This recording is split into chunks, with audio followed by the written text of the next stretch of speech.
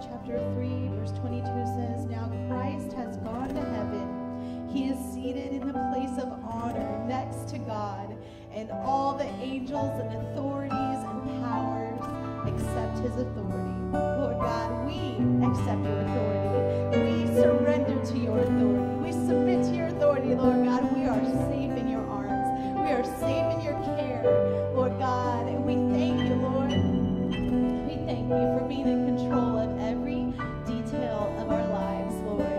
And we trust you, Lord. We have faith and we trust you, Lord. You are good all of the time. Praise your mighty name, Jesus.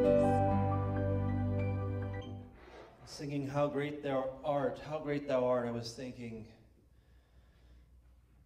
as great and majestic as he is, it's somewhat feeble, our attempts to worship, but the Bible says to make a joyful noise. And I'm glad he set the bar kind of low so that all of us can get involved. We don't have to have a perfect skill or a perfect voice to praise God and to tell him how great he is. We don't have to be the most accomplished in the city or the state. We can all come, and the Bible says to lift your voice and make a joyful noise and to worship, all of us. I'm glad I can play guitar a little bit so that I don't have to sing so loud. One sound sounds better than the other sound. The kids got, for Christmas, the kids got a gift from Grandma, a kalimba, an instrument I didn't even know existed. You got one too. See, you guys can become kalimba experts and have a chorus of kalimba worshiping the Lord. It's a joyful noise. It sounds joyful. I've heard it. Sounds good no matter what you do with it. Pretty good. You're pretty good? I bet. I bet. How great he is. An amazing grace, a reason to come and worship. We're honored to come each week, and we're honored to lift our voices to him. We're honored that he listens to our praises, and he listens to our needs and our prayer requests. Today we're going to have the baptism of Evan James Haynes, and as Mom said, all are invited to come and be baptized. If you've been baptized before, you can be baptized again. Audrey and I were baptized in a fountain this summer. Was it summer? I don't even know if it was summer. It was just peer pressure, Everybody else was doing it. We'd already been baptized, but we did it again. So it's okay, whatever the... Good morning. If you can turn to 1 Kings 18 while I'm saying a few words here, I just want to say a few words this morning that I pray will be a blessing to us. 1 Kings chapter 18, and we'll be beginning with verse 41. A few weeks ago, Don told the story that happened in this same chapter and the chapters before, where Elijah rebuilt the altars that had broken down from neglect by the people. And they were worshiping the idols and the groves and the gods of Baal and all of that. And Elijah was fresh off of God performing one of the most astounding miracles of all time. You remember he placed first he asked the gods of Baal and the prophets of Baal to come forth and get their gods to do something with the sacrifice, and nothing happened. And they taunted them and said, well, maybe he's in the bathroom, or maybe he's asleep, or whatever. Nothing happened. And then Elijah said, watch this. And you remember they put the sacrifice on the altar. And they built the wood up underneath the altar. And they filled a trench around the altar with water. And then Elijah prayed. And this is not my message. This is the beginning just to set the stage of my message. And Elijah prayed, and God sent fire from heaven down to the altar, and from the top, with the fire of God, consumed the sacrifice, the stones, the wood, and all the water in the trenches. And this is where our story today starts. At the end of that, when that had happened, God had told Elijah, you gather up every single one of those prophets of Baal, and you take them down to the river Kishon, and you slay them there. Do not let one escape. The prophets of Baal were evil, deceitful, trying to steal the people away from God, and God would not have it. He was a jealous God and said, destroy them. So this is where our story starts today in verse 41. But the children of Israel, the land, was still in terrible drought. So Elijah seized upon this moment of rising faith in the people from just having seen God perform a miracle of miracles, something that was impossible for man to achieve. God did it in the midst of all of them for all of them to see. But here they were, still in drought. So Elijah's faith was high, the people's faith was high. And he went out on a limb. And he said these words to the king. Verse 41. Get thee up, O king, and eat and drink, for there is a sound of abundance of rain. So Ahab went up to eat and drink, and Elijah went up to the top of Mount Carmel, and he cast himself down upon the earth, and he put his face between his knees in travail and subjugation to God. And Elijah said to his servant, after he had prayed, he said to his servant, go up now and look toward the sea. And he went up and he looked and he said, there's nothing there.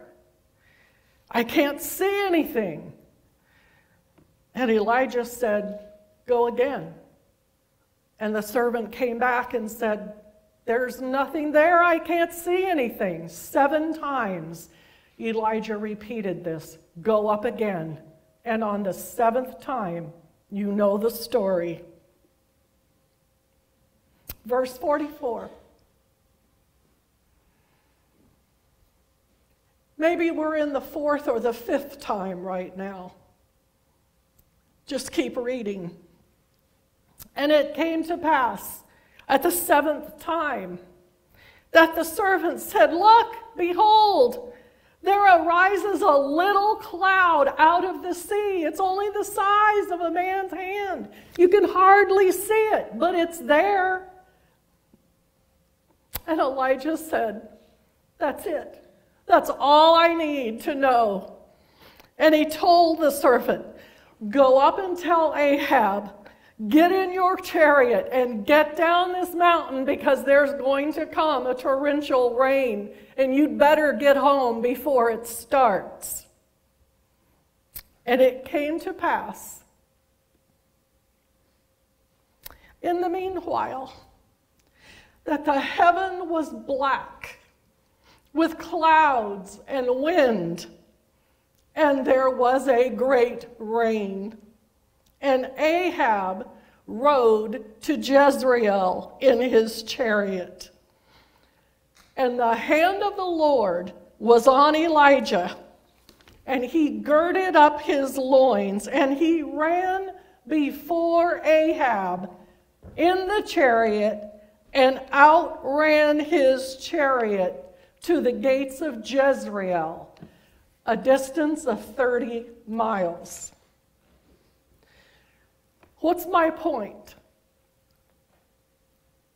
I think it's time for us to say a thing, to declare a statement, to put our stake in the ground and say, I've been up the mountain, I've looked, I haven't seen anything yet.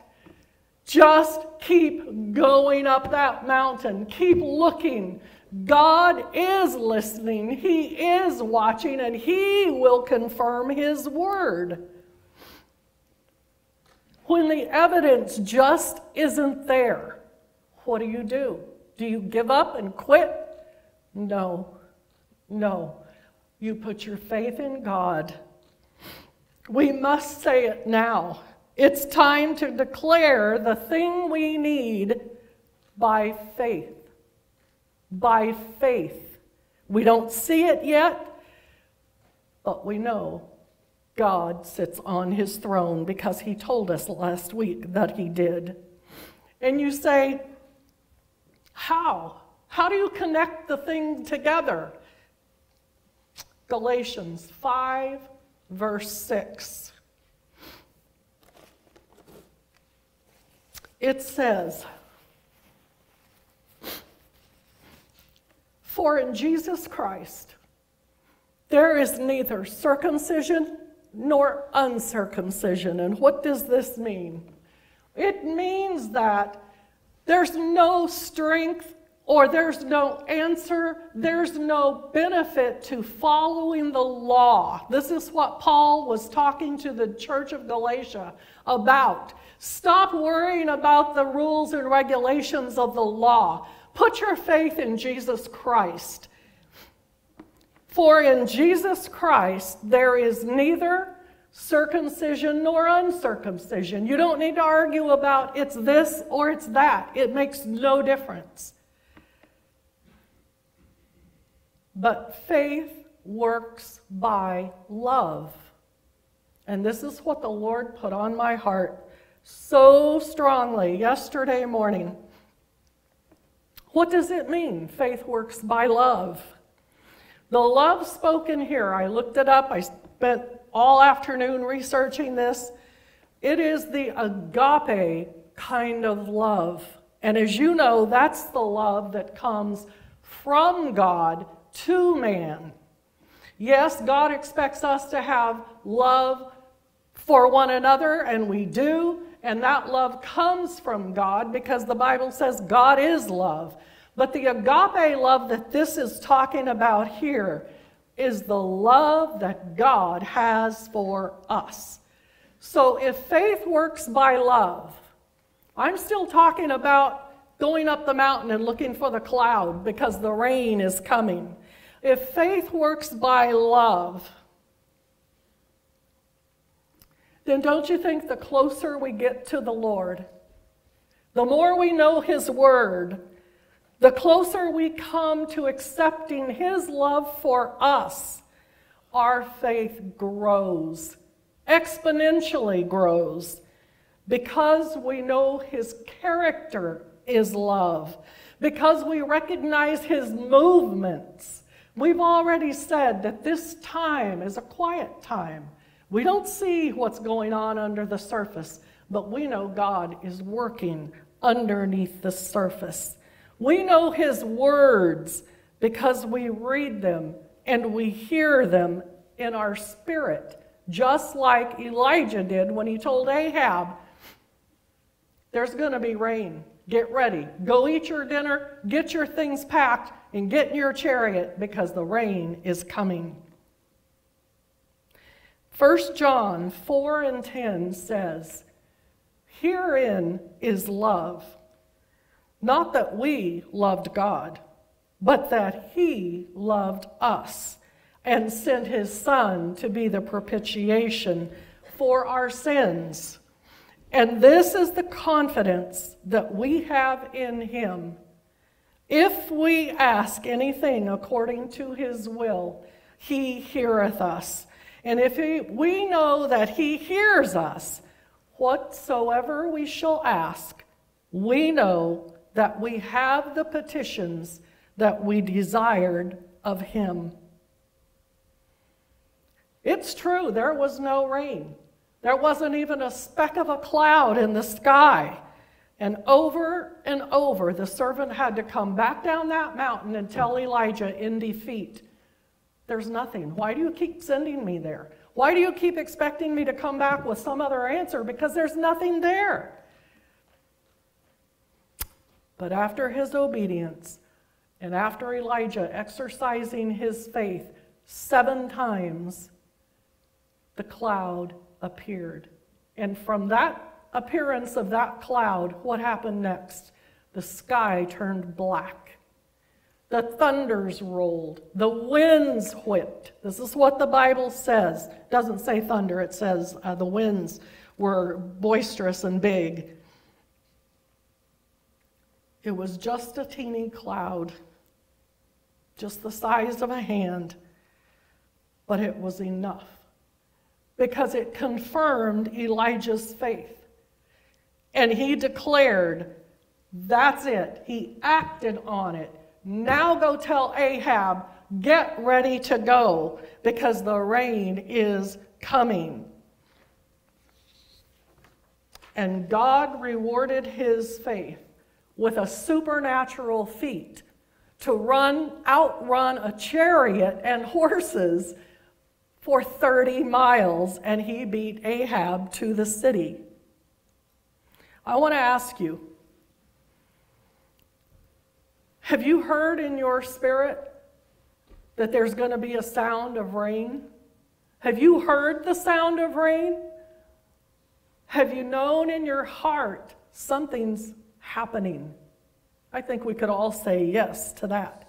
Have you seen in your spirit's eye your children and your grandchildren coming to the knowledge of Christ? Have you seen God's hand move over this nation to the point of revival breaking out? Spiritually seen it? I have. Or maybe you're the servant in the servant's place right now who's already looked several times and you can't see anything. You just have nothing, no confirmation. You have nothing to hang your faith on. We need a big vaccination of the love of God because the Bible says faith works by love. And when we dwell in his love, his provision, his word, and we declare what we have seen in our spirit and seen with our spiritual eye, it causes our faith to grow. Don't you know that God intended to put that little cloud in the sky from the very beginning? But he wanted to test the faith of both Elijah and the servant. And then when the scripture says that the skies turned black with clouds and wind, and then the rains came.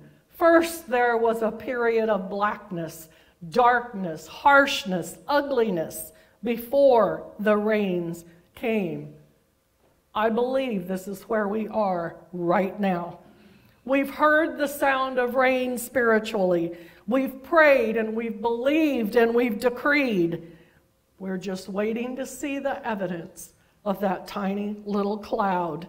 And then the skies turn black and the clouds come and the winds roar. And then the rains come. Christ loves his church. For when he pours out his Spirit in revival, he does it through the church. The remnant, the bride of Christ, those who have held true to the faith of God and the cross of Christ. For if we are in Christ Jesus, neither circumcision nor uncircumcision means anything, but only faith activated and expressed and working through love. Let's pray. Shokora Masiha Toko. Ikaya Moko Shatai. Oh God, we thank you for your love. Lord, we do ask for a vaccination of your love today so that our faith remains strong, so that our faith remains fixed upon you, Lord. For as we're climbing the mountain over and over again, oh God, We want to see the speck of the cloud. We want to see the evidence, Lord, to engage more and build more faith. But we know it comes from your love for us, and we're so grateful for that. We give you the praise and the glory and the honor, and I pray, oh God, that this seed would embed in our hearts to renew our strength and our faith. In Jesus' name we ask it.